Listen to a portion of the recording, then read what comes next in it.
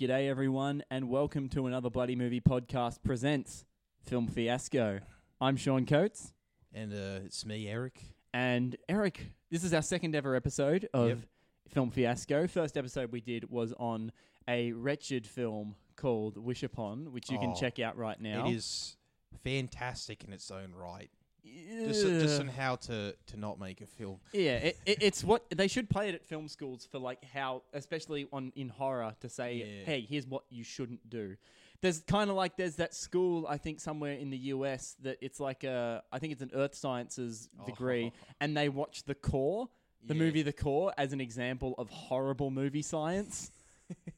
They should do that with Wish Upon on how not to make a horror film. But this could also make a horror film, how not to write a film. In that case, sorry.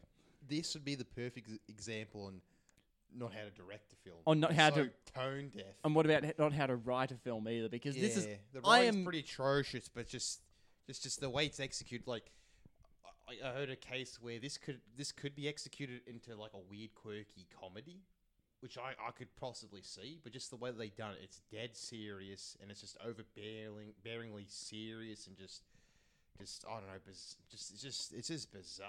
Yeah, it's like shit happens, it's hilarious, but they write it off as if it was nothing. I'm honestly surprised that this film even got anywhere, like that this script, the pitch for this even got approved, and somehow made its way to screenwriting, made its way to pre-production, and somehow, I mean, it did get shelved a little bit because the director went and did another terrible movie and then came back to this one and then got fired from an even bigger movie, which we'll get to. But the film in question is 2017's The Book of Henry, directed by Hollywood exiled Colin Trevorrow. This movie got him kicked out of Hollywood big time. Yeah. I mean, I kind of feel sorry for him in a way because he went from Safety Not Guaranteed, which is a movie I like. Safety Not Guaranteed is a good little fun American Sundance indie film. But then, too big of a jump too early, going from Safety Not Guaranteed to Jurassic World. And then he did this crap, which got him fired from Episode 9 of Star Wars. I mean, I don't even, like, the fact that he, like, stopped on this project to do something else, I mean, just goes to show how he probably didn't really care too much for it. I mean, I've seen interviews. He was very adamant about this film because, like, he left this film to go do Jurassic World, and then, like, production of this film stopped so he could come back because he wanted to direct this. So he was very adamant about this film. But honestly, this film should be directed by one Alan Smithy because who would want to put their name? Who would want their name attached to this? Well, apparently he did. I mean, oh God. All right. Well, could you, Eric? Just a whole bunch of pseudonyms. Alan Smithy, the Coen Brothers editing pseudonym, all of them. Peter Andrews. Yeah, that's Peter Andrews. Who's that? That's Soderbergh's editing or cinematographer. Yeah. Cinematographer. Could you distill the plot of the Book of Henry, like the blurb, the back of the DVD scenario? How on the back of the audiobook? On the back of the audiobook of the Book of Henry, or the Henry Diaries, as I've been calling it, because this film is about, what is it? Young Sheldon. I mean, young Henry.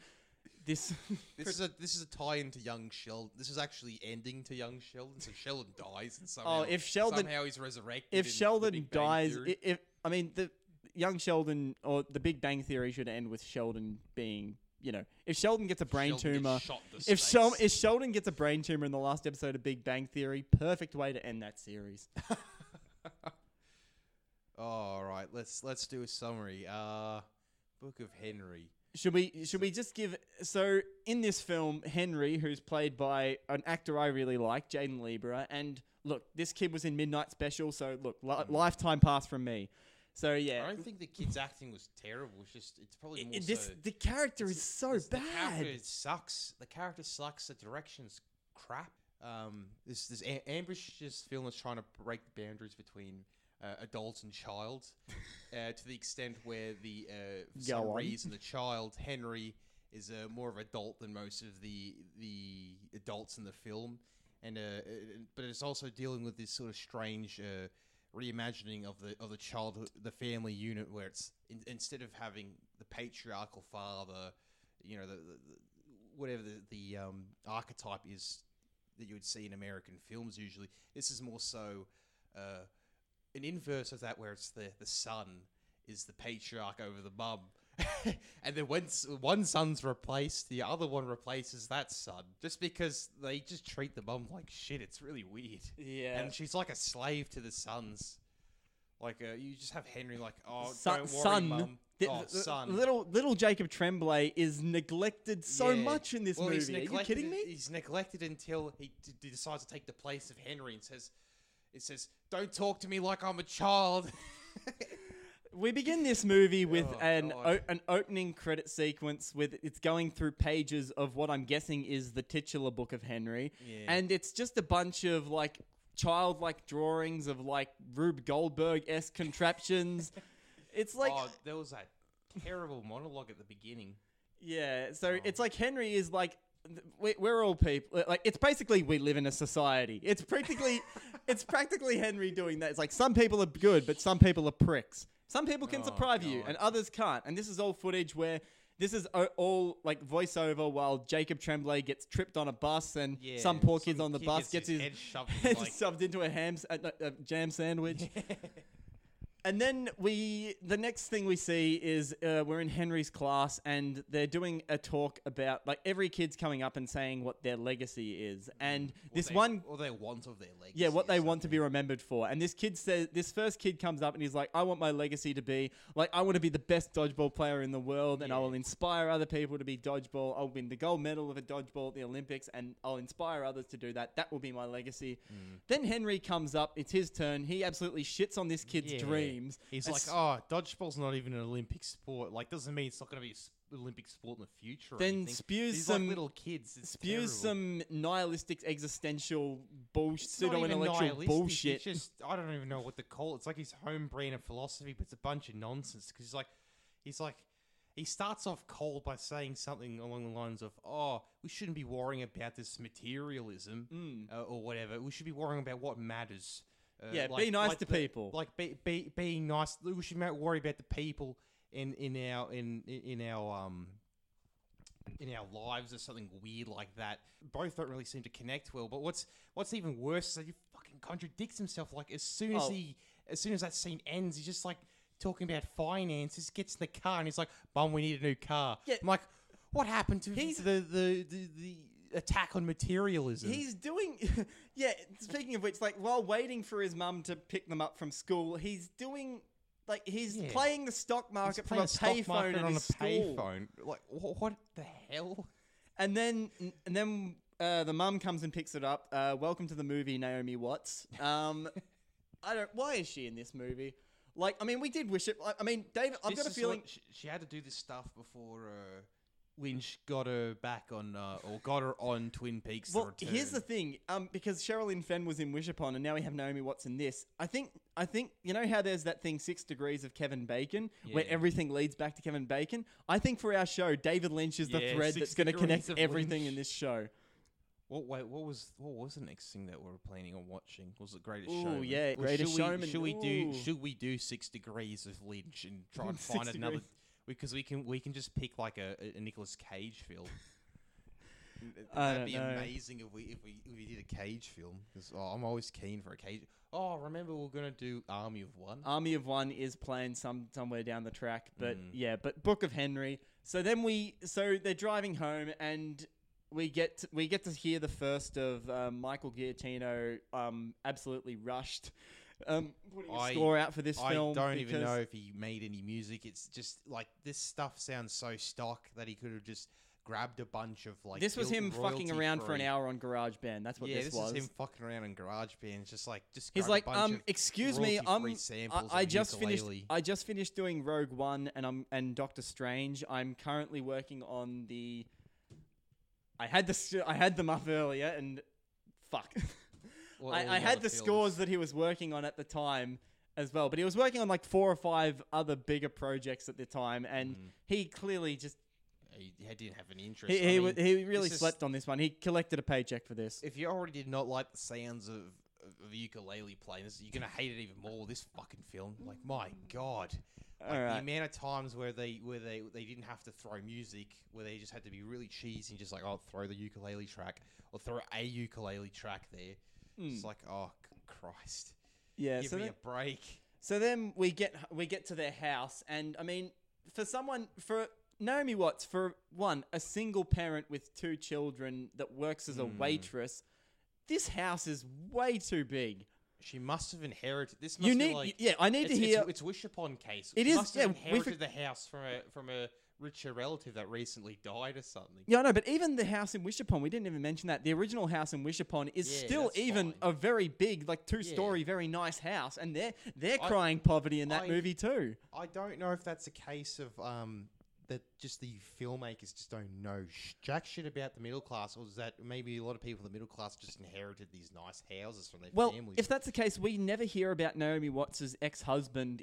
We have no idea where he is in this film. We need to hear like something of a dead grandmother they inherited this from, or she's actually been, listening to Henry on his stock market advice, and she got this house. I'll give Wish Upon some credit. Like that's family, a first. I gave it some credit before in our original review, praising it for being a genius in its own right. I don't remember what for, but there was something good about it. Within all the layers of shit that were there, at least in Wish Upon, so they have this big house. They originally there was they seemed to be fine, a steady family. But then things seemed to plummet downwards when the mother died, because the father didn't seem to want to work or anything like that, and decided to bin scavenge or whatever. There's no... With the Book of Henry, you don't have a clue how she got the house. No. It looks like she's been a waiter for like all her life or something like that. So you're just surprised at like how the hell she got the house in the first place. She is a storybook illustrator at some point, but that's a very I think she's on and off job. Like, is she a storybook illustrator, or does she write the books? I can't remember. I think she might be a writer and an illustrator, but she's I don't know, because she reads a couple of them to their kids, and Henry is he's just like us. He's a real asshole and a real critic about it. Yeah, damn right. Good old Henry. So then, when we get a real look at the dynamic of this family, because Henry is sitting there doing her taxes and looking over her bank statements, while Naomi Watts is playing Gears of War on Xbox or PlayStation. Yeah, it's strange. The footage doesn't really seem to match up well at all. Naomi Watts has never played video games in her life before. I can almost guarantee you that now. You can tell when she's just trying to jump into the screen. I doubt even Liev Schreiber plays video games. She's just pointing the control like it's a gun or something. Yeah, I know. She's holding the gun like she's trying to, like it's on fire, and she's trying to put it... And it looks like she's trying to poke someone with a controller, like shove it in their mouth or something. It's so strange. I don't know why there was so much footage of Gears of War. It's almost as if Microsoft were like, hey, do you think you could advertise our game in your shitty film? Well, this was Focus Features that put this out. So do Universal have any ties... do Universal have any ties to Microsoft? They could. I wouldn't know. I don't know.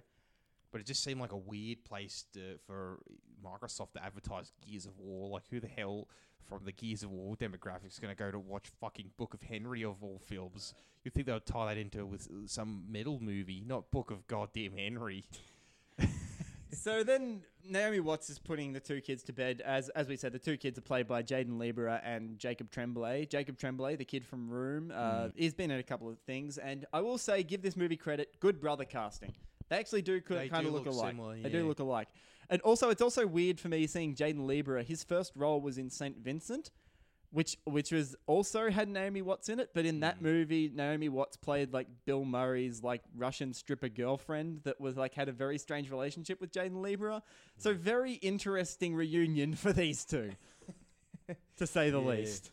So Naomi Watts is tucking the two of them into bed, and like she notices a medal or something that Henry won, and for like a spelling bee or something, or something. I don't remember what something it was of that. And then Jacob Tremblay is like, "Oh, I wish I had a medal," and she's just like, "Oh, you can have it." And Henry's like, "You can have it. You did nothing to earn it, but sure, have it. You're probably going to lose it or break it in the next scene." Just like that expression, here, have a medal, just for doing nothing. Yeah, you want a medal? Strange. So then we get to see what's her name? Naomi Watts. What's her character's name in this? Susan. Susan, yes. Susan Carpenter. Susan Carpenter, the long lost obscure child of John Carpenter. I mean, in the scenes we'll get to when you've got Naomi Watts roaming around with a rifle later on in the film, I just wanted to hear.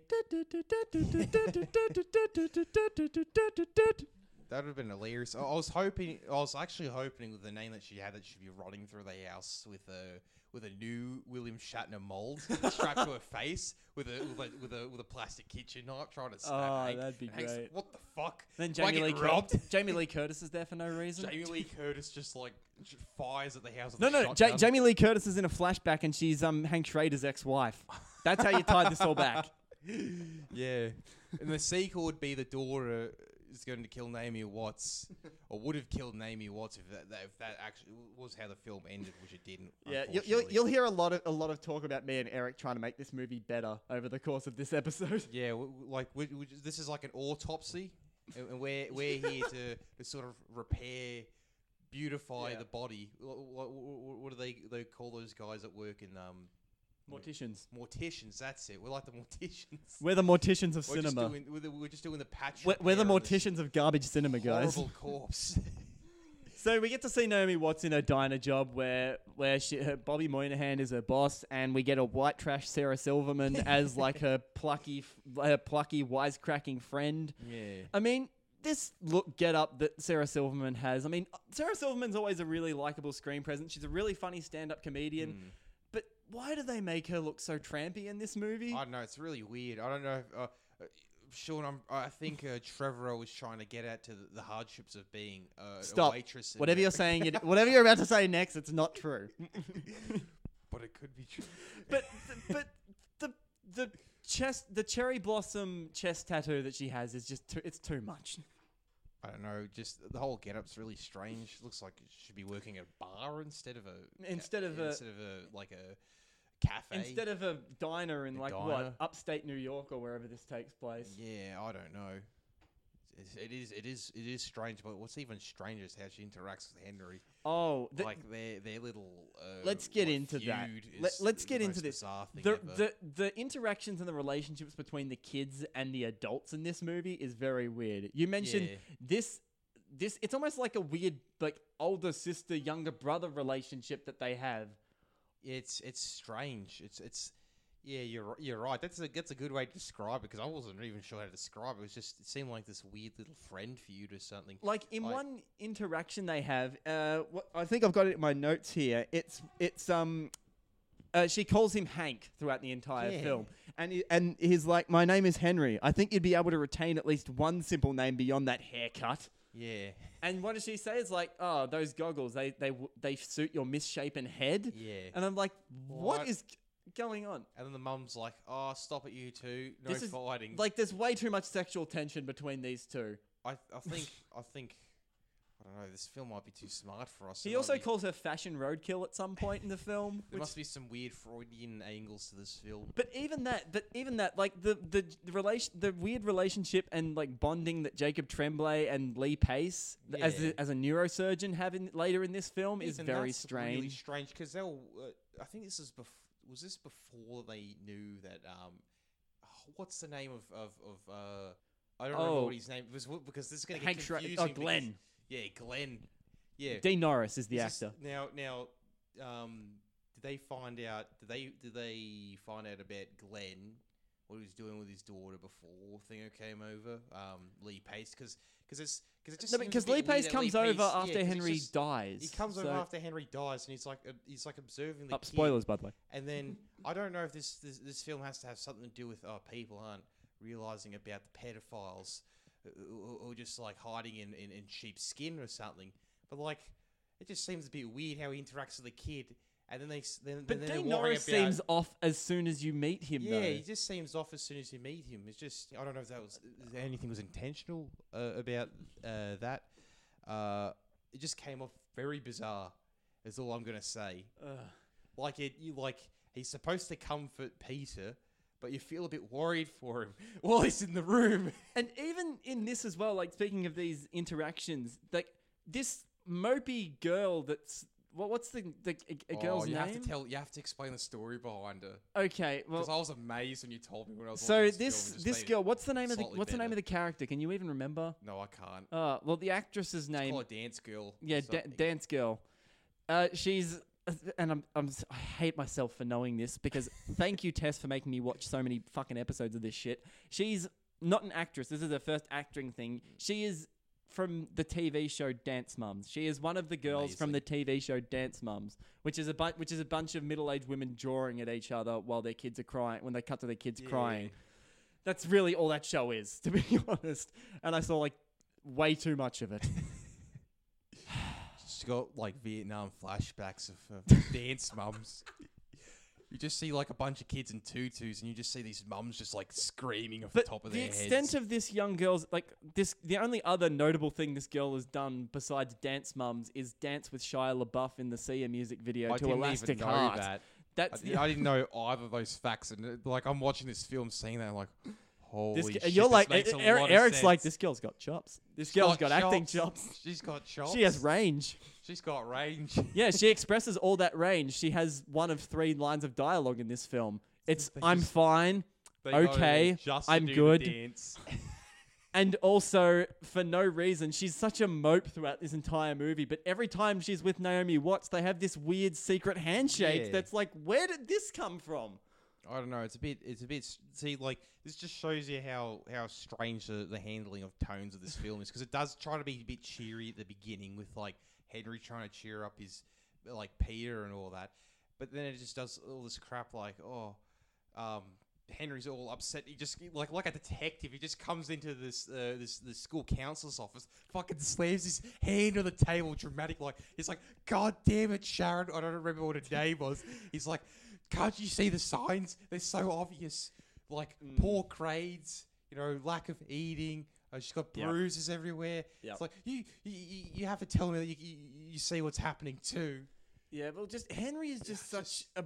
This is a big problem. Henry is a brat. He's like a little bratty know-it-all. He's a knob, an absolute knob. He is a knob. He really is. There's no way of putting it. I don't care how smart. I think he's a knob just because of how smart he is. And yeah, especially how knobbish of him when he's having this game of checkers with this lunch lady, and like Jacob Tremblay comes in and is like, "Help! This little kid stole my medal," and he's like, "I gave that to you like yesterday, and you're already losing." I know. She was calling him. He was calling him back so they can get picked up by the mum, and that's when No, that's when they go to get the medal. Because the Jacob Tremblay says, "Oh, this kid stole my medal. Help me get it back." And then the lunch lady's like, "Hey, we're not done with our game." He's like, "Oh," and literally jumps 3 pieces and he's over. It's like, you can't tell me the librarian didn't see that shit. Just make it checkers. Because one, you're showing that Henry is much smarter, and it would make more sense that if you didn't see that if it was chess. Yeah. If he just moves 1 piece and it's like, "Oh, checkmate," and then you just you leave on the reaction of the lunch lady. It's just like, son of a bitch. Yeah, you can just have her just glance at the board, moving her head around, trying to like figure out how he's able to maneuver that and where she went wrong. So this kid steals Henry's medal that Peter, which is Jacob Tremblay's character, has, and these two get into a fight, which Henry breaks up, but it breaks the medal, and Jacob Tremblay is really sad about that. So what does Eric do to cheer him up? Eric. What does... You get all the names mixed Eric makes fun of this movie to cheer himself up. What does Henry do to cheer up little Peter here? He pretends that he's climbing a mountain on the floor. It's very weird. Yeah, so he gets a fan. He gets like white confetti. Plungers. He puts like aviator goggles and like a cap on, and he's like crawling on the floor with toilet plungers. Yeah, It's I don't know. It's really... Hey, it's quirky. It's meant to be quirky. Laugh at this, Eric. This is the basis of all American independent cinema. Just laugh. Tears roll down my eyes. We didn't even mention this weird fucking bungalow thing that Eric. Yes, Sean. He just. It's a spitting image. Like you're such a genius. I'm a genius. You're such a genius. You're really precocious. You hate. You're a big critic on everything. Am I? I thought I was only a critic on You might want to get yourself checked out too. You might have brain cancer. Holy crap, I've been getting headaches recently. I think that's just being around me too much, actually. Or you've seen the Book of Henry twice. That'll do it I've to seen you. the Book of Henry That will twice. do it to I think that's what's developing my brain tumor. But yeah, we see that Henry is like this weird engineer, like in this weird like bungalow treehouse that he has, where he's got all these Rube Goldberg you contraptions. Describe how it looks, because it looks like he's grabbed a bunch of shit, like a bunch of broken wooden debris, and made a house out of it. Like, I'm surprised the damn thing isn't falling as soon as they blow on it. It looks like if Hagrid didn't have any bricks to make his house out of. It looks like that. If only I could remember what that looks like. And it's got like a fridge door. Like it's a fridge door instead of a regular door. And inside is this weird Rube Goldberg contraption where they drop a cue ball down this like track, and it hits. It drops into a bucket, and it activates a hammer that squirts cream onto a biscuit to make s'mores or some shit. And it's like, I mean, there's an even more needlessly elaborate one that we'll get to towards the end of the film. But it's just like, why? It's like first of all, Henry, you're no Doc Brown. Well, this is the thing. Like the Rube Goldberg machine is a joke, and so I don't know why they're trying to take it seriously. That's not a sign of genius. It's a sign that you're a fucking fool, because you're wasting your time like developing, like overcomplicating such a simple job. So I'm like, that's why I think this would work better as a comedy, because if you had that in a funny sense, it would make sense. But they're just like, they're kids. This is what they're gonna dick around with. But this guy's playing the stock market. So were you telling me that you're gonna try to make this look like it's smart, where he's playing the stock markets, which is much more intelligent than fucking around with a Rube Goldberg machine? Yeah, it's silly. Like, it's really doesn't make any sense. Yeah, this is where Henry starts to notice that his neighbor and friend is, because she says one of her 3 lines of "I'm fine, I'm okay," and notices that something might be wrong. And no, because he looks into her window, and he sees over in the next door. She quickly rushes away, and then looks down and looks that Hank Schrader's gone. Yeah, Glenn's walking upstairs, whereas like the film is just weirdly trying to hint out to molestation, but it's just it's not so subtly at all. It's not so subtly at all, but it's like it's done in such a strange way where it's like, I don't know, it just comes off like weirdly sour, because like it's trying to hint out to that, but it's not, like visually it's not conveyed that well. It's not conveyed well at all. It's not conveyed well at all, because it could be really broad. All you know is that something wrong's happening, but you're not exactly sure what. And it's sort of, the film sort of really tries to hammer home that it's coming with like molestation or something like that. So Henry notices a bruise on her arm or something in the class, and like right in the middle of class gets up and, as you said, storms to the principal's office and says, "God damn it, Janice." It's just like, I mean, precocious. God damn it, Janice. Precocious kids in movies annoy the piss out of me. And again, I almost said Eric. It's just, there's so many parallels, man. Are you trying to have a stab at me, Sean? We're having a stab at Henry here. Henry. You can have a stab later when I make a shitty film, like Trevor. So Henry is yelling at this principal, and the principal is making some very valid points here. Yeah. That Henry... Well, it's not just the principals, but it's like a lot of the adults are like, they're really like they say things that are reasonable, perfectly reasonable. The film just like pushes it off like it's nonsense. Because earlier, when Naomi Watts, I think she gets a call from Henry or something, and then she, I think her boss overhears and says like, "Oh, do you need to validate this with your 11-year-old son?" And she's like, "Oh, well, he's 12. Thank you very much. Makes a fucking difference." It's like, Jesus Christ, like that's so. She's the parent there, she should be looking after the kids, telling what they should do. Incredibly irresponsible. It shouldn't be the other way around. It's just bizarre, and it's really for no reason. I mean, this is why we should know about the ex-husband or whatever happened to the husband, and she might, maybe her very inappropriate behavior can stem from that. Yeah, I mean, like it doesn't really well explain why she's the way she is, because she would have had to look after Henry to a stage where he was able to talk properly. Are you telling me, like, as soon as he came out of the womb, he was just talking perfect English? And he was quoting Nietzsche, straight out of the womb. Nietzsche, just straight out of the womb. Just, I don't know. He was just born instantly a genius. It's also weird that Naomi Watts and Lee Pace have no kind of romance in this film. Like, I honestly thought the movie was going to go down that direction. And I think the film wanted to go down the direction of maybe Peter and Lee Pace developing a romance. Jeez.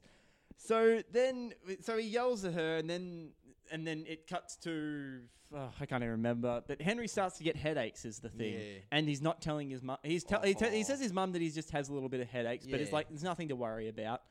No, don't worry about it, mum. This is so weird because he when he gets taken to the hospital, he said, "Oh, I've been like this for 3 months." So he knew that he was like developed. And when he gets questioned on stuff related to his affliction, which is he has a brain tumor, he talks as if he like knew this was happening before the news was getting delivered to him. It's like he knew that he was getting the brain tumor. He just didn't want to do anything about it, which is very strange. And then, his mother said, like, but he said he was fine for 3 months. Like, you fucking He's a stupid. dumb kid. Why didn't you take him to the doctor? As soon as he says he has a headache, why didn't you say, we're taking you to the doctor? I don't care if you're... Just give him some medicine. If he keeps saying he's got a headache, take him to the doctor. Just don't just, like, let him walk around. Give him some Panadol. Give him some Panadol. Do something. I don't care if the kid's supposed to be smarter than you. Doesn't mean he's not going to bullshit you silly Naomi Watts. But this all leads to Henry having a seizure. Yeah. And he gets rushed to hospital, and Jacob Tremblay is the most neglected in this scene. Yeah. Because it's like, look after your son. Naomi Watts, look after your son. Yeah. I am your other son. That's hilarious. Like, this is how weirdly written this film is. Like, most sense comes from all these other characters on the side. Like, there's this woman that's like looking after the son. Naomi Watts is just being like, a real mosquito, just buzzing around like, "Oh, Henry, can you hear me?" He's just been fucking sedated. And then this nurse just like turns around like, "Check your son." "I am." "No, your other son, the one that's like left alone in the fucking hallway." So then we spend way too much time in this hospital. This takes forever. Turns out, wow. So this is where we get introduced to Lee Pace as the neurosurgeon, and he says that he breaks the bad news that fuck! I always say... I actually can say that you keep mistaking me. Maybe I just want to see you. Maybe I have this weird thing that I want to see you in this movie. Maybe I have this weird. You want to grudge see me as you. Henry? Yeah, that's what I'm thinking. You're just gonna remake it called The Book of Eric. Oh yeah. By the way, people, Eric and I don't actually know each other. We actually hate each other's guts. This is a business relationship. This is only. a business relationship. We're tied. We're bounded by contract. It's just weird. We're not even getting paid for this, so I don't even know why. I don't even know how this contract was formed. I think we might have signed it in blood or something. So he's got a brain tumor. We spend way too long at this hospital. This is where we get a really creepy scene with Sarah Silverman and Henry, where this is where he calls her fashion roadkill, and they have this. And I can't even remember. We skimmed through this the second time, and one thing led to another. And Sarah Silverman kisses Henry. Gross. Yeah, it was really weird. Some kind of weirdly on the lips kiss. too. Thankfully, no tongue, but still. I don't know. Well, for a film that's supposed to be like kissing a kid on the lips that is not your own is very weird. Well, in that sort of sense, it was very strange. Just because it's like as I said, it's like a passionate, still kissing for a while. You know what? And Maybe this film's supposed to be like. You know what? Discussing themes of like child molestation, and she does something weird like this. You know what? Maybe he was wrong. Maybe here's what we should say. Here's what should happen. Instead of going after Dean Norris, he leaves the manifesto. Henry leaves the manifesto to kill Sarah Silverman. Because he maybe this was all a big plan to lure in. What's his face? He's just got hidden cameras, so he can just frame her. Yeah, frame her. It's like it goes to jail for child molestation. Oh, not molestation because it's just just a kiss. It'll put her on a list. That's all. Yeah, put her on a list. Unless he has evidence that she done some things in the past. Maybe she kissed multiple times in the past and can draw a big case. Unlike he was able to do with Glenn. Because all of his evidence are just eye observation. He wasn't able to get anything concrete, which really hinders him. Because people aren't stupid enough just to take your word for things. And then eventually, about 15 minutes later, we spend way too long at this hospital. Henry knows he's toast, right? Henry knows Yeah. he's going to cark it. So he gives this book to Peter, which is Jacob Tremblay, and says, "This is my dying wish. Give this to Mum." You know, inside his instructions on. Actually, I can't tell you what's inside. I don't think he doesn't tell him what's inside. He just give this to Mum. Inside, just says, give it to Mum. This is my dying wish. She has to do it. And then I think the next day, like I think it's while at night, Naomi Watts is there sitting next to it, like lying on the bed next to him, and Henry crawls out and is like screaming like, "Mummy, mummy, mummy. I want to see the sky." Oh, yeah. Fuck you. Jesus. I mean, like, I think that's what the film was trying to build up to with all that boring shit, just like being all... Yeah, try to build up to trying to be somber. Trying to make the inevitable death of Henry all the more like Dramatic. heartbreaking and dramatic. Just overly melodramatic. Only problem, during those 15 minutes, I was just Didn't give like... a shit.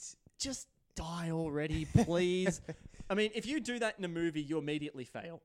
If you have a character with a debilitating mental condition like a brain tumor that's, you know, slowly withering away, and you want me for them to die, yeah, guess what? You fail as a storyteller. It's just bizarre because if you want them to go out with a bit of humanity, not like something bizarre. Like the way that he went out was as if it was something you'd see in some dramatic like play or some kind of film where I don't know, someone's trying to do a self-sacrifice or some crap like that. Not like the kid's like slowly dying from a brain tumor, and then he just, you know, abruptly he knows he's gonna go out and he's just having a fit. Strange way to go about it. So Henry dies in Naomi Watts' arms. She cries and she sings the song that she sung on the ukulele like a few scenes prior.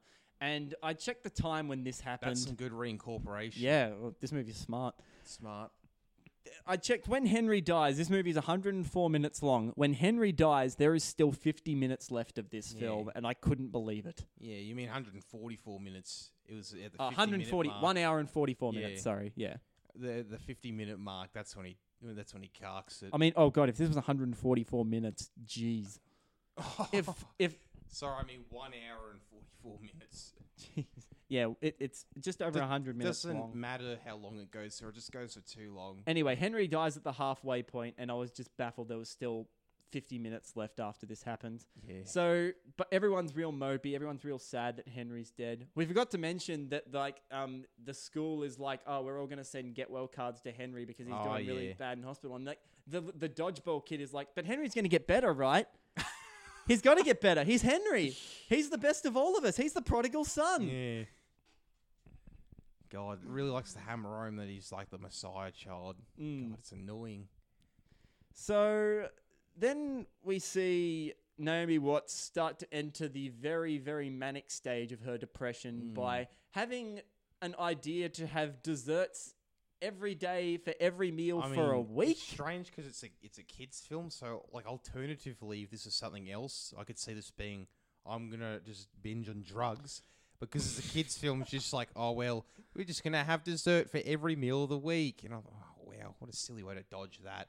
Yep. But yeah, it's like I think she just might have jumped like so many stages of grief just to get to that point to be like, oh, I'm just gonna be eating all this food. Yep. None of that bargaining or any of that earlier stuff of your stages of grief. Just straight to, I'm just gonna indulge myself with all this sugar. Yeah. So then a bunch of really boring extraneous scenes happen, and then we eventually get to Naomi Watts getting back to work at the diner, where like an extra asks her, "Excuse me, is this regular or diet soda?" And Naomi Watts picks up the cup, drinks like half of it, and then is like, "It's diet." And then, so Bobby Moynihan comes in and he's like, hey, yeah, I think you came back a little bit too early. You don't need to work anyway because your son sent this to us before he died. And turns out that because of his mastery of playing the stock market, there's like $680,000 in a checking account under Naomi Watts' name. And Bobby Moynihan is telling her this right in the middle of the diner, like everyone and it's like, this. what? This is like, hey Susan, come into the back office for me for a second. That's where you tell it, not right in the middle of this diner. It's like, hey, you have all this money. And everybody else in this diner knows that too.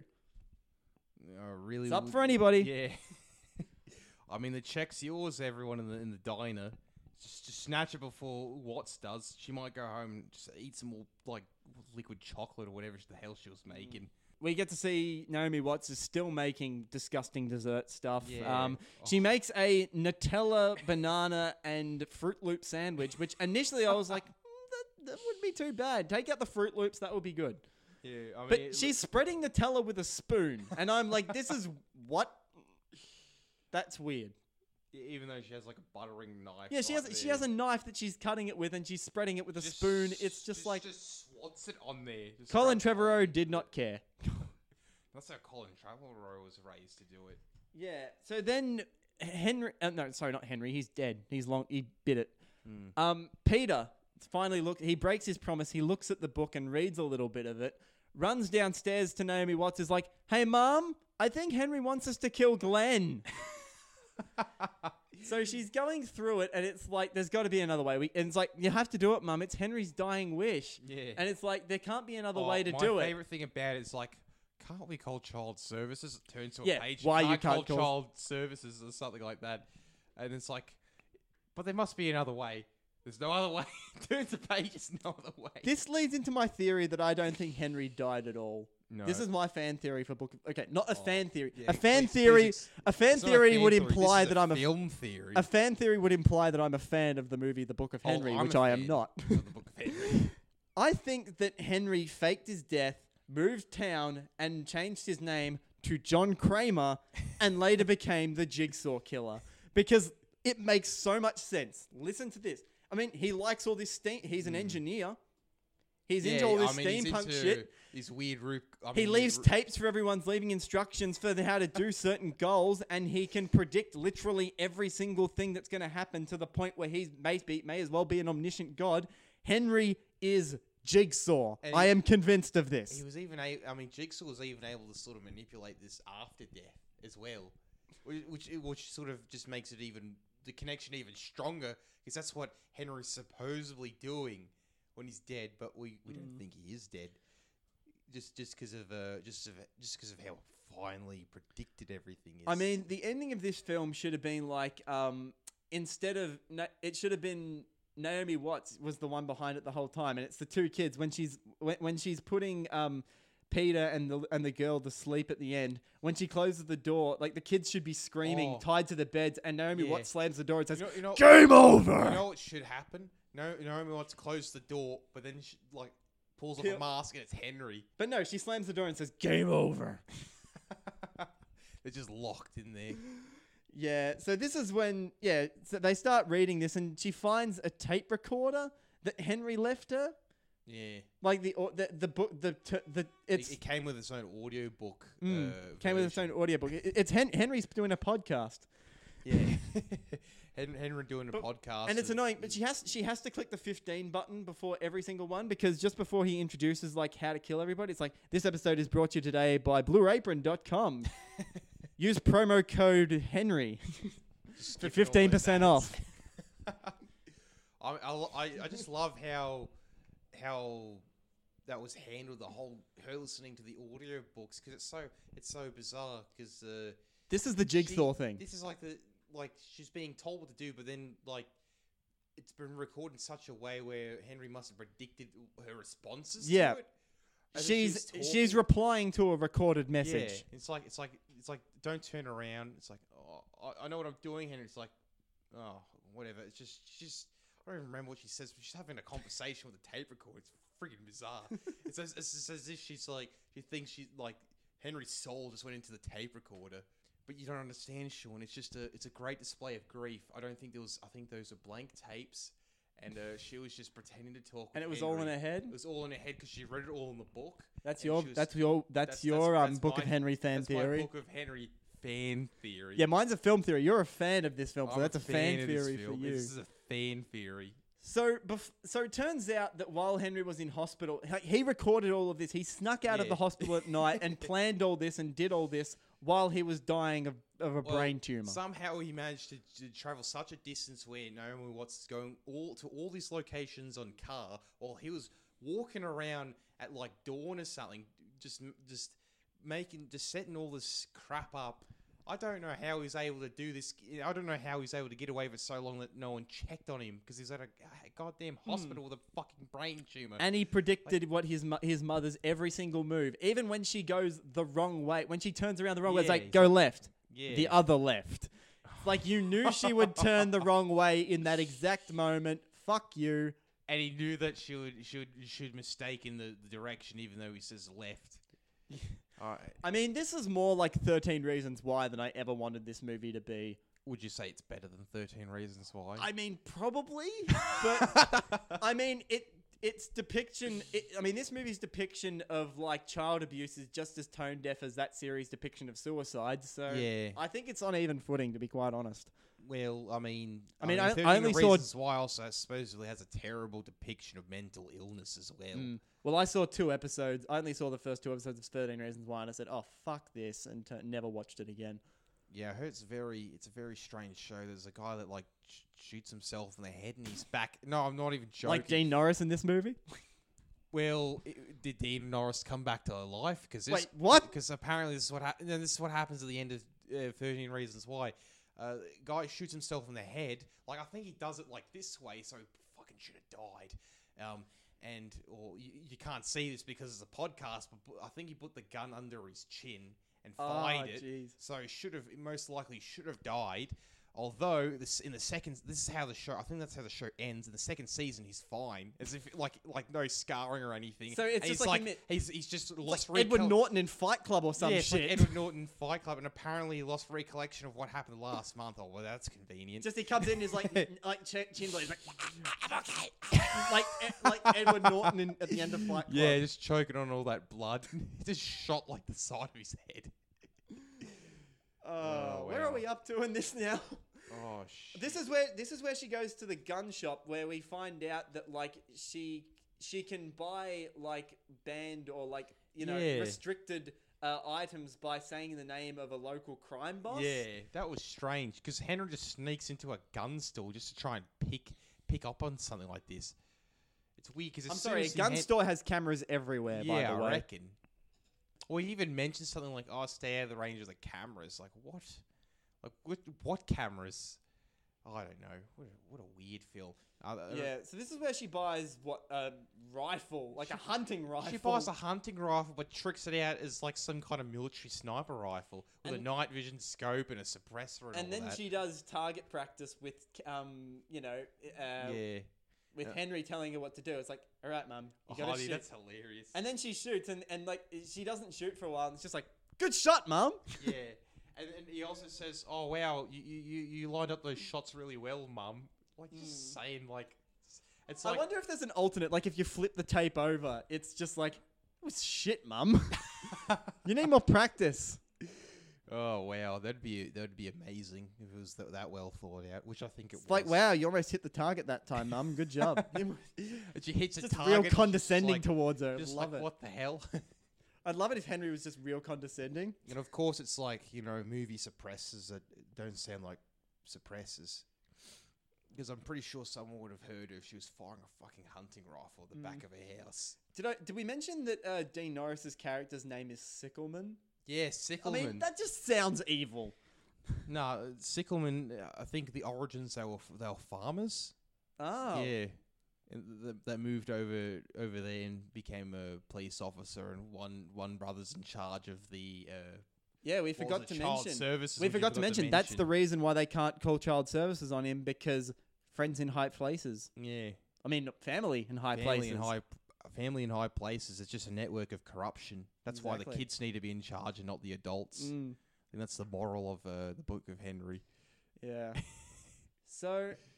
Then Lee Pace starts to visit the house a little bit more often. This is where I started to think there was going to be a bit of a romance between Naomi Watts, but he's not interested in Naomi. And there's more of a romance between Lee Pace and Jacob Tremblay in this movie, and it's very off-putting. Yeah, it's very strange. I don't even fucking remember what even happens next. Is the talent show next? I think after that, we forgot to mention there was Naomi Watts actually does what Henry does, staring out of the window on the second floor. Yeah, and he notices it too. And she notices something's up, and then she tries to prevent something from happening up there to call Glenn. I don't know, it's very weird how this is done. She calls Glenn on the phone. She calls Glenn on the phone, and Glenn's like, "Oh, she hi, prank calls Susan." him, doesn't he? Yeah, she practically prank calls him because she's like, I don't even remember what she's talking about. But she mentioned something pointless, and then like she ends the phone call with saying something like hinting at like, "Oh, I'm gonna get you," or some shit like that. Does she modulate her voice or something? Huh? Does she even like do a or is it just? No, that's just is she like, I know what you're doing? Yeah. Well, it's like I don't even remember what's happening. She said something about the fucking leaves outside. I don't remember. It was like a really weird conversation. And yeah, this just ends it in a very strange manner, like her trying to tell him, in a sense, subtly. I don't know. But this film calls subtle, like by saying like, "Yes, I know you're up to something shady," and then Glenn, of course, being oblivious, being like, "Oh, okay, Susan." Yeah, and then she's like, "Oh, this talent show that's going to happen. I can take her to the talent show because but before that, she mentions what was it, the guardianship of her daughter. Yeah, it's being like really sus about. It's like we need to get the guardian but after we kill Glenn, we need you to get the guardianship of the girl from Dance Moms. So what we need you to do, it's like she's like, "Oh, hey, can I just get your signature because like you needs a signature for this like sign off so she can participate in this talent show. By the way, you're a deadbeat." Like we should say it's not incest because it's her stepdad. Yeah, not quite, but doesn't seem to lessen the impact. Really. Absolutely not. It's still just as gross. But and then so she gets the signature of this on like this permission form because like she needs to take it over, and she gets on a light box and traces and like forges his signature to put on the what is it, the guardianship papers. Yeah, and then this is right when Jacob Tremblay comes in. He's like, "Mum, what are you doing?" And she's like, "Oh, I'm just working." And this is where I genuinely forgot that that she was like an illustrator, because I'm like, aren't you a waitress? Like how is like forging signatures got anything to do with waitressing? But okay. We at the talent show yet? I think right. Well, I don't think anything significant happened before. I think we're at the talent show now. Yeah. So this is where the show just kicks into final gear. This is where Jacob Tremblay stuff's happening. This is where Jacob Tremblay's been doing a magic show that he's been working on. I don't know if he was working on it with Henry and like he had to retool it. I don't think so. I'm not sure. I don't think it really matters. I don't think anyone gave a shit when they were watching this film. Yeah, but it has to be done. But Henry says it has to be done on the night of the talent show because that's when like no one will be like the whole town will be at the talent show. Apparently, is at the talent show besides Glenn. Because he's a deadbeat stepdad. He's a bit deadbeat. He's a deadbeat diddling stepdad. You don't understand. Sean has to watch the house just because of how easy it was to lure him outside. Just by making a bunch of whistling sounds. He grabs his goddamn piece and he's just like, he's on neighborhood watch. But then this Naomi Watts says she's like a parent volunteer at this talent show. And so we get to see the first act of this talent show, which is Dodgeball Kid doing a rap. Really bad rap. Which ends with him saying he's the shiznit. The shiznit. I don't even know. Followed by a mic drop. And I'm like, that did not warrant a mic drop, you little boy. I'm sorry. No, don't worry. He's just... He decided that he didn't, on Henry's words, not pursue dodgeball and like Eminem become a rapper. That's why he's rapping right there on stage. Yeah. And what I find funny is that like the principal always looks horrified in what the kids are actually doing for the talent show, but it's like, didn't you say like, the okay on this? Didn't you say like, yeah, that's fine? I mean, you shouldn't be surprised when a kid comes up and burps the alphabet. Yeah, I mean, are they supposed to convince us that she just didn't authorize all this? Yeah. Like, what happens? What would happen in the case if there's too many acts? And she's just like, "Oh, sorry, we're running over time. Can't perform. We're gonna have to cut you. Sorry, we're gonna have to cut you. Sorry." But then, then after this kid raps, and Naomi Watts is like, "I've seen enough," and goes out to kill Glenn. And this is where we get an epic scene where Naomi Watts is hurrying to get back home so she can set up a murder plan. And what is it set to, Eric? It's like it's juxtaposed with a tap dancing act. It's just juxtaposed between all the acts. But how exciting! How exciting! Tap dance music with a car, not a car chase, but like like a walking race through against the clock with Yeah. tap dance music. It just like walking through the amateur woods. tap dancing, by the way. Yeah, I don't know why it had to be 45 minutes exact, because just the way that's all done, it's just like it's pure coincidence that this is all falling into place. It's just so like, oh, okay, Glenn happened to not want to go to the show. Glenn happened to still be at his house at that time. He didn't want to, I don't know, do something else. Oh, they just play a bunch of whistling on the mic. It somehow was loud enough for him to hear it in his house, and it was enough for Glenn to just go investigate it. Yeah. So yeah, she like Glenn hears this whispering and he goes out and follows it, and it turns out it's Naomi Watts is in the little like Hagrid's house bungalow that they're living in, and she's set up there with the sniper rifle ready to aim. Yeah. And that's where Glenn is there, and he finds out that it's a walkie-talkie strapped to a microphone, and she's whistling into it, and she's about to shoot him, and it's like Henry's like, line it up, Mum, come on, shoot him. Yeah. Shoot him, Mum, shoot him. And she accidentally knocks the rifle, and it sets up another Rube Goldberg contraption. A really long one too. This is a Doc Brown-esque contraption. Like, I'm surprised that at the end it wasn't like if Naomi Watts was like, oh my God, this clock is 17 minutes slow. I'm late for school. And then she gets out in a skateboard and the fucking Power of Love starts playing. I mean, it was hilarious because this is why I thought like, oh, this film can't be fucking serious. Like this would work much better as a comedy, because she's trying to shoot this guy and all this shit's like, all this noise is setting off in the background. She keeps getting struck. She keeps turning around and she's like, what's going on over there? So she's trying to shoot this guy. But so this Rube Goldberg contraption sets up. It's way more convoluted and elaborate than the last one. But instead of, having an actual function as, putting cream on a cookie, what does this one do? The function that this one serves, so it drops a bunch of like pictures. Of Henry and Peter when they were kids. Just conveniently when she's about to shoot him. It's like this must have been set up. But just for this this makes no sense. Did Henry want her to kill him or not? Because I don't know. Did Henry Henry with his fucking jigsaw-esque omniscience know that she was going to knock the rifle, set up this contraption, and then see this drop and have a change of heart? Well, he's still saying, and he's shoot, still Mum, saying, shoot her. It's shoot her. Oh God! But then she's like, "No, I can't." And she's like, "Shoot him, Mum! Shoot him!" She's like, "No." That's when she decides. So she gets out, and Hank Schrader's standing right there, and he's like, "What's going on, Susan?" And Naomi Watts. This is all intercut as well with her Hank Schrader's daughter doing her very sad ballet, and tears are rolling down her eyes. And now the principal's like, okay. Apparently, this is what caused the principal to call the police on Glenn, which is really strange. Because, you're giving all this she's doing this based on some more obscure evidence. Trying to, use the performance as an evidence towards this. When, the bruises, what was it?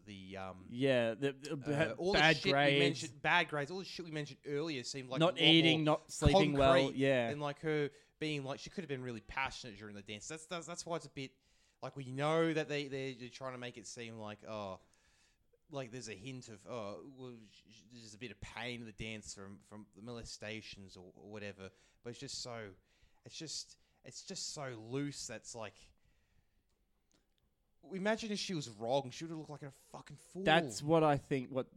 This movie would be so much better if it turned out at the end Henry was dead wrong. Could you imagine that? And there's an explanation. Hank Schrader has that whole not necessarily a parlor scene, but where he's me and my wife, we saved.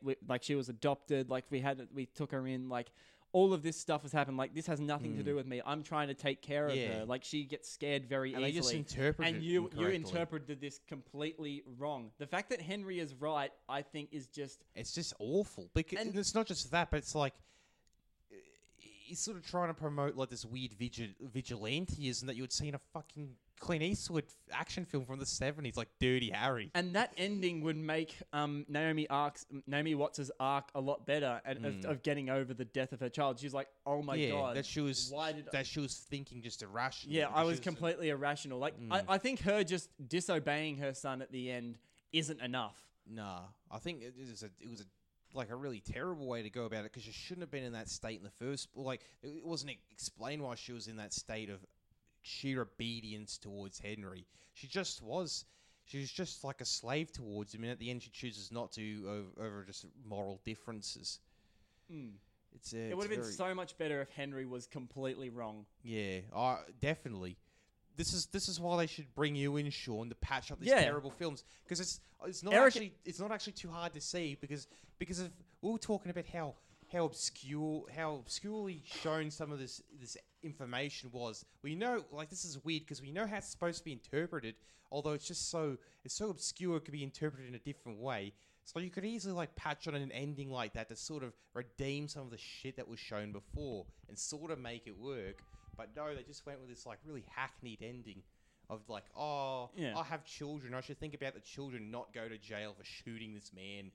and then, and what was hilarious about that confrontation is she puts away the gun, but then and then she realizes that she's not fit to be a mother either, and she has to give up her other kid.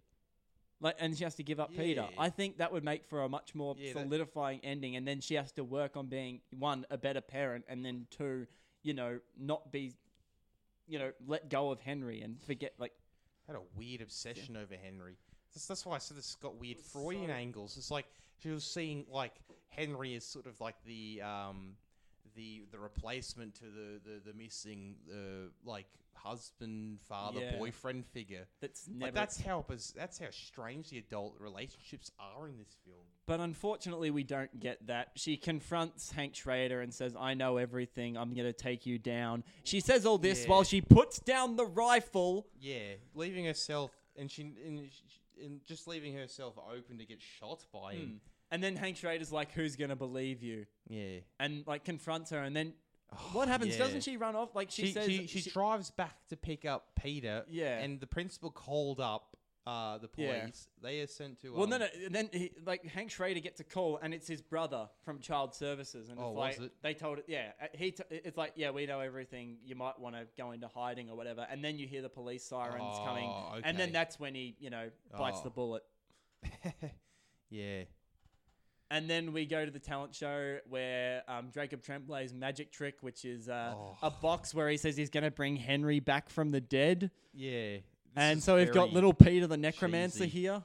He manages to summon some foam out of this. It's confetti. It's confetti. It should be Henry's ashes, but it should be Henry's ashes, or it should be Henry made up like the kid from the house that Jack built. Kid from the house. He just pulls the kid out and just props him up. It's just Henry waving with his mouth open. So taxidermied Henry. Who even wins the talent show? Is it Jacob Tremblay or is it the girl dancer? I don't know. It's completely inconsequential anyway. Yeah. So then she arrives back and the principal, the police go there and says, "Hey, he killed himself," and then. They're all embracing because it's a real sad time, and then I teared up a bit. Cuts to them walking out of court, and turns out that Naomi Watts now has custody of little dance mum girl, and this is over Henry's narration. It's like good stories have good endings, and it's like he's you can't tell me. Yeah. It's really like at the end of a sitcom. It's like at the end of How I Met Your Mother, like at an end of a How I Met Your Mother episode where it's like, because Henry doesn't have he only has like 30 seconds of narration at the start and 30 seconds of narration at the end. Pretty much. I mean, just the other narrations all like crap tied to his like Henry's manifesto. Like his weird the Henry Diaries, please. Henry Diaries. How we like to think of it as like some text, like it's either the anarchist. It's like the combination of the anarchist cookbook and something as angsty as Catcher in the Rye. This like if you were to read the book of Henry or the Henry Diaries, you're probably going to murder someone. It's probably going to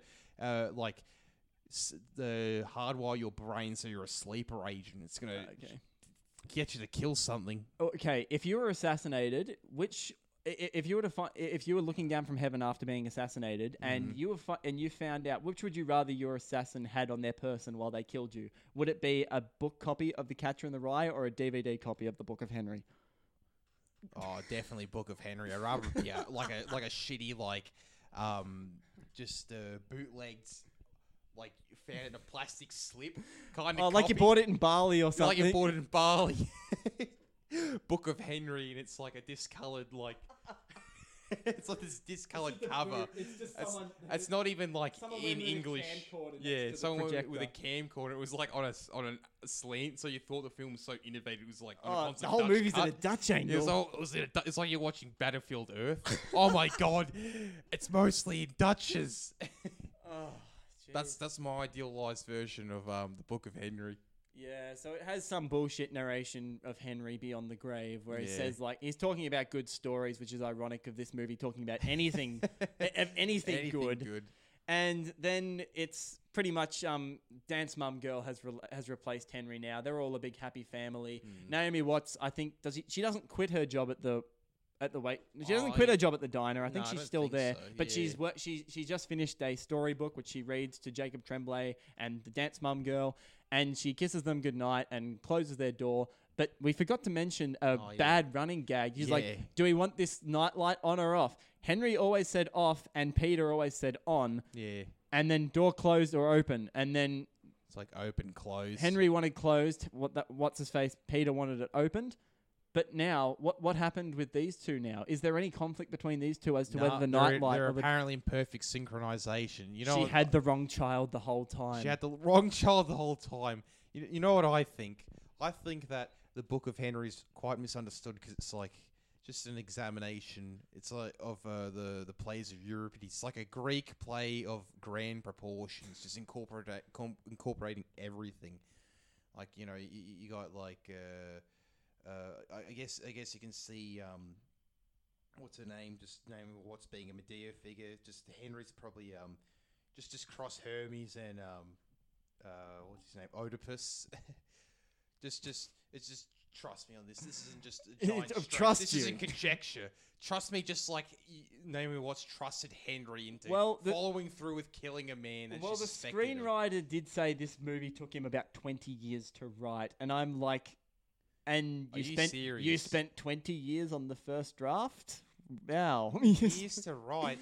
Like This feels like did a- he write a word like every week or something? I don't know. It's like Oh my goodness! this movie honestly feels like a first draft, or it feels like it's honestly like a bad student This film. reminds me of like a book called Emperor Teresa, where some weird French man like made a book, threw it on Amazon, and like everyone, it's crazy because he's so delusional. People keep like sending him like criticism, like saying, "Oh, this is like terrible. Like, this doesn't make any sense. Your sentence structure's broken. Your paragraphs they're not formulated well, and all this stuff. And like you keep." Repeating lines, and the guy's saying this is a perfect book. It took me 40 years to make, or something like that. Yep. It's about this perfect girl holding like good, strong Christian values.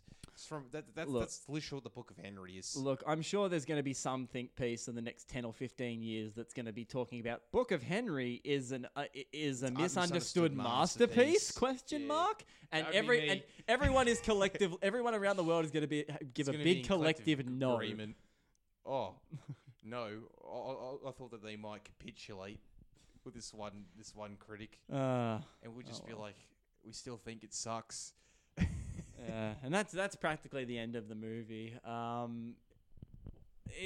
This movie is just an oddity on like every level. Like I don't think it reaches the level of good bad because I mean it feels like a bad student film with just like too good a cast and too good a budget. I mean this was also shot on 35mm film for no reason whatsoever. I think it's good bad just because of how bizarre it is. It's mainly due to the tonal issues of the film. Like the other stuff, the other qualities, it's just like a mediocre ass. Yeah. Like, I would whatever the agree to fuck. that to an extent, but what really diminishes that and what doesn't make it a good bad movie for me is that it's very tone deaf depictions of very, serious and subject very matter. there's very No, heavy really. subject matter. It just doesn't make it fun. I guess it could be off-putting, in a sense. I still find it quite weirdly amusing, just because it's like it's got this subject matter so wrong. Like I think some ads were even like I think even the first half like portraying it as like a dark comedy. Like Are you serious? I don't know, but like this is a movie that it's like, who is this movie meant to be for? Like, because the first act is mainly aimed towards kids, but it's definitely not a kids movie. In my mind, it still seems like a kids movie, but it just has that stuff about the molestation in it. So I'm really, just like you, I'm confused at who it's supposed to be aimed at. Like if it, like I don't think it's aimed at anyone that's not a kid or an adult, but it's not pleasant for either a kid or an adult. No, and it's even if this movie was like 80 minutes long, I think it would be. And if it was 80 minutes long and you tone down some of the child abuse, then maybe this would be a good dad. But I think it's just it's too boring. It is too boring. That's what I was going to mention. Like you could. I think I made the joke on the other podcast where this should have like the Trevorrow should come and do what Trader did to Dying of the Light and just like cut the film. You want to see a director's cut of the Book of Henry? I just want to see a weird director's cut that that just works with footage that he already has. Why do I get the feeling that would be worse? It could be worse if you thought that this is fucking good. I can't imagine what you would think an improved version of this would look like. I don't know. Just unrelease it. Yeah. That'd be a good one. If this film was like an hour long, I think it'd be fine. It's alright. I'm sure Naomi Watts. If the molestation stuff was toned down a bit, I guess it'd be easier for people to watch. Well, I think because it's just very weird. Well, the thing that gets me through this movie is that now I know that Jaden Lieber has a good. This movie's going to put him through college, definitely. Oh, okay. Well, and also, I bet Naomi Watts and Liev Schreiber have a lovely kitchen because of this movie now.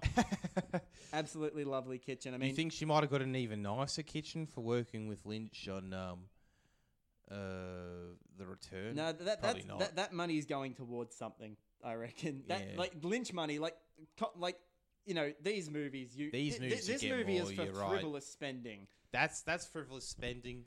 This is the Michael Caine approach to Lynch acting. TV money is like.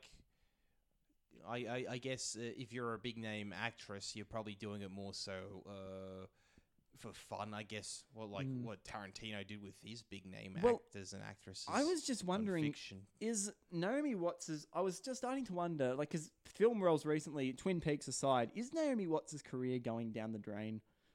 Yeah, it doesn't seem to be going anywhere upwards. Like, speaking of Jacob Tremblay, like, there's another movie that she was in with a cast member of this film. She was in this really bad horror movie called Shut In. Shut In? What the heck? Oh, it looked awful. But it's Naomi Watts, like, stuck in a house and she's got a creepy kid or whatever. I think Jacob Tremblay's the creepy kid. Apparently, it's awful. It's not even going to be a worth film fiasco. I think it's just boring, like, really boring cliche horror film. And then, like, otherwise, like, the Divergent films she was also in, you will forget. That's a bar bet you will lose. I didn't even know that. That is a bar bet you will lose. $20. Yeah, you just go up to someone and say, $20 says that Naomi Watts was in those Divergent movies. And you would win money. And you would win money. I would have lost that bet, but... You would have lost that bet. Oh, well, I know it, but I would have I would have won that bet to some people because they would be like, you're lying. And I'll be like, okay, I'll get out the IMDb and there you go, $20, thanks. Jesus Christ, she was in those films. Then again, though, she is starring in this Game of Thrones spin-off that's going to be happening. So that's going to be... Oh, is that the spin-off movie? Not movie. There's a spin-off series to Game of Thrones where Naomi Watts is the lead. So... Look, she's gonna be getting HBO money soon. Jesus Christ, they're making a spin-off to Game of Thrones.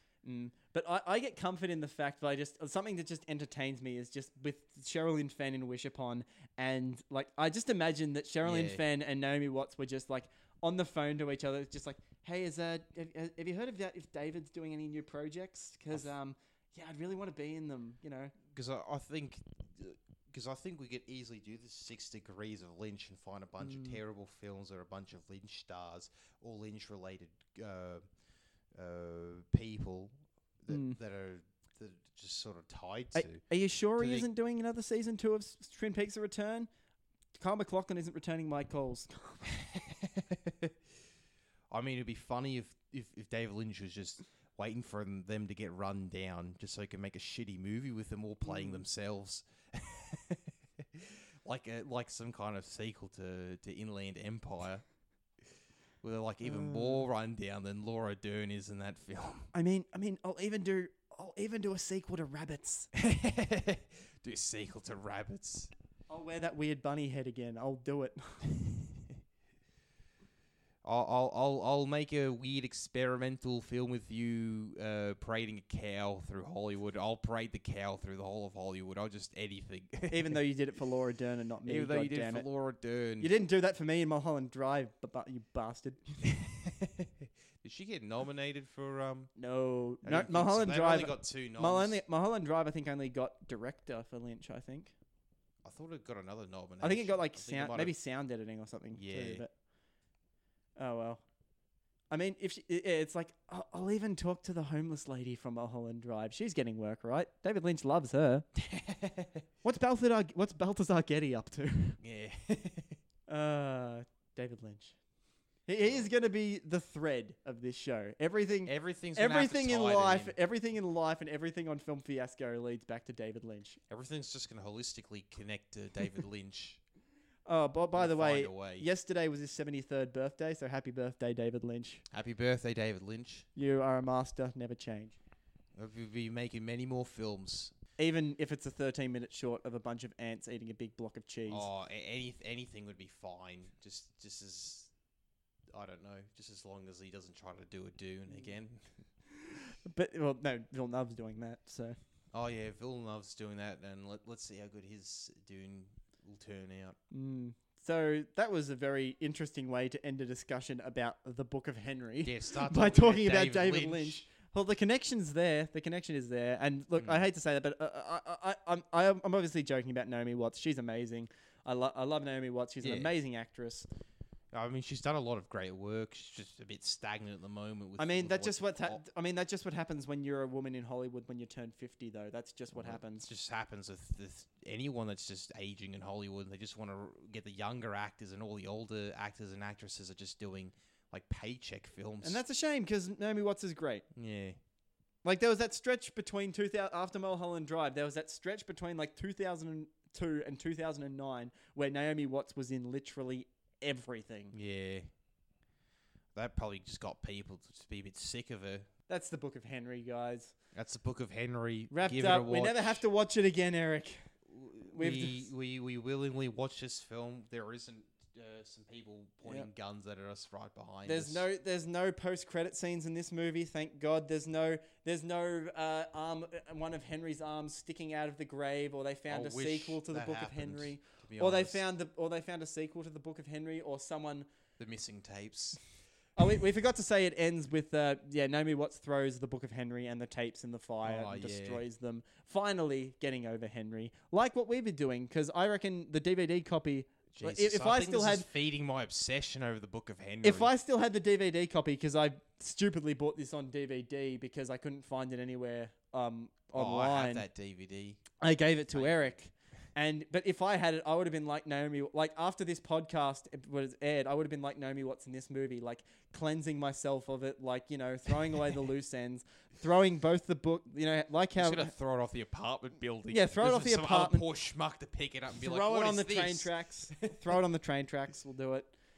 That's the Book of Henry. Never have to talk about it again. And good riddance. It's not good. It's almost good bad, but it's too boring. It's not quite good bad. It's not quite there. But it's a good example of how to not make a film. There is a quality that is just so bizarre about it that kind of makes it worth seeing, but just skim through it. Skim through it. It's Australian listeners. This is on Netflix now, so please skim through it. And maybe this is a situation. It's like get a bunch of friends over, get a bunch of beers, have some fun. Hang shit on this movie. Yeah. But other than that, I don't think it would be. But and then just watch it with fast forward through all the implied child abuse, then that would be fine. Because I watched it with my roommate and we just had a real ball just watching it just because of how ridiculous it was. Yeah, I watched it on my own and was just like miserable, screaming at the television. But anyway, that's another episode of Film Fiasco. Episode 2 of Film Fiasco in the books. Episode 3 of Film Fiasco we mentioned it earlier, but please remind the good people of the internet, what will we be doing on the Film Greatest Fiasco Showman, 3, which I have not seen. The Greatest Showman, one of the most abhorrent, disgusting, this film has its own spot in hell. I have the biggest hatred of this film, and we're going to be bringing on a guest. It's not just going to be Eric and myself. Ashley Matthews, who is writer for MakeTheSwitch.com, will be joining us to discuss The Greatest Showman because she hates that movie almost as much as... Actually, no, more than I do. I have a feeling that I'm going to love this. Just God, say this. Okay. This is going to be a very interesting dynamic. So I can tell already. Let's see if my prediction comes true. But the worst part about this is that I'm gonna have to rewatch The Greatest Showman in order to do it on the show, and I don't think I'm gonna be able to do it. I don't know if I'm gonna be able to rewatch the whole thing. We should watch it together. I should be there to hold your hand, make sure you're okay. Okay, we'll see how that goes. Reassure your sanity. Oh well. All right, guys, that's another episode of Film Fiasco. If you have any suggestions that you want us to do, because we're still looking for films to do after The Greatest Showman, we still don't know what we're going to do next. I mean, I'd really like to do that strange Nicolas Cage Army film. of One. Army of One. Which I found out is a true story about a man that travels to go, that wants to go kill Osama bin Laden. Yeah. And that I'm is like, so weird. Jeez. I didn't. Where Russell Brand plays God. That's going to be something. I'd think that would be one of the last things that ever got a. This is a true story, just because of how silly it sounds. I was like, oh my god, no! This definitely sounds like a comedy made by this guy, who made like The Dictator and Borat and stuff like that. But if you, I think it was actually from the writer of The Dictator and the director. Writer. I think it actually is. Is a director? Oh no, Sacha Baron Cohen wrote The Dictator, but I think it's the same director as The Dictator. Actually, yeah, that's what I was thinking. But anyway, if you have any suggestions for what we should cover on the Film Fiasco segment of Another Bloody Movie Podcast, please email us at anotherbloodymovie@gmail.com. Before we end, I have a suggestion that I know that you refuse to watch this film, but we're not doing Salo. Nothing but trouble. But Salo's actually good. Nothing but trouble. Please, suggest Nothing But Trouble. I mean, I can watch it for free. It's all up on YouTube, and I can watch it for free there. But I got a copy of I've got a feeling that might break me. But yeah, suggestions, send them to anotherbloodymoviepod@gmail.com. Like us on Facebook. We are Another Bloody Movie Podcast on Facebook. Follow us on Instagram at Twitter at AB Movie Podcast, and on Instagram at Another Bloody Movie Pod. Follow me on Instagram and Twitter, both at SeanHub_. That is SEANHUB_. Follow me on Letterboxd, letterboxd.com/Sean Coates. Eric, plug your Letterboxd, mate. Plug anything that you have. I'm pretty sure it's Mr. Pickles as usual. It's my letterbox. So it's just the basic stuff of the profile at like --Mr. Pickles, whatever. Awesome. And also, check out my written reviews at moviebabblereviews.com. This article will probably no longer be relevant because by the time this episode is up, the Oscar nominations will be released. But I did a piece looking at the shortlisted films for the Best Foreign Language Feature Oscar this year, where I take a look at all of the films and all the films that were shortlisted and do quick nominations. And I also have a written review for How to Train Your Dragon 3: The Hidden World, which, suck on that, America. We got this movie 7 weeks before you did, boy. Now you guys get to wait for once. Now you get to know what being a film fan in Australia is like. That's a surprise. But no, How to Train Your Dragon 3, it's probably the weakest of the trilogy, but it's actually a fantastic... It's a solid third entry and like the perfect way the franchise could have ended. So, yeah, see it, read my review. When you say franchise end, are you sure another's not going to come out? Dude, there's 3 movies, 4 television specials, and like 120 episodes over 2 TV series. But you could still drag it out longer. I know, but the creators have said this is the end. And it has quite a finite ending as well, so... They can always revive the dead horse. I know. Or the dead dragon. The dead dragon. They can always revive the dead dragon. We better wrap this up. All right. We've prolonged this too long. On like madmen. Thank you very much for listening. Stay tuned for episode 3 of Film Fiasco on the Greatest Showman. And until then, keep an eye out for our 2018 review episode where we talk about some of the best, some of the worst, and just film in general in 2018. Keep an eye out for that episode. But until then, we'll see you later. Goodbye. Bye-bye.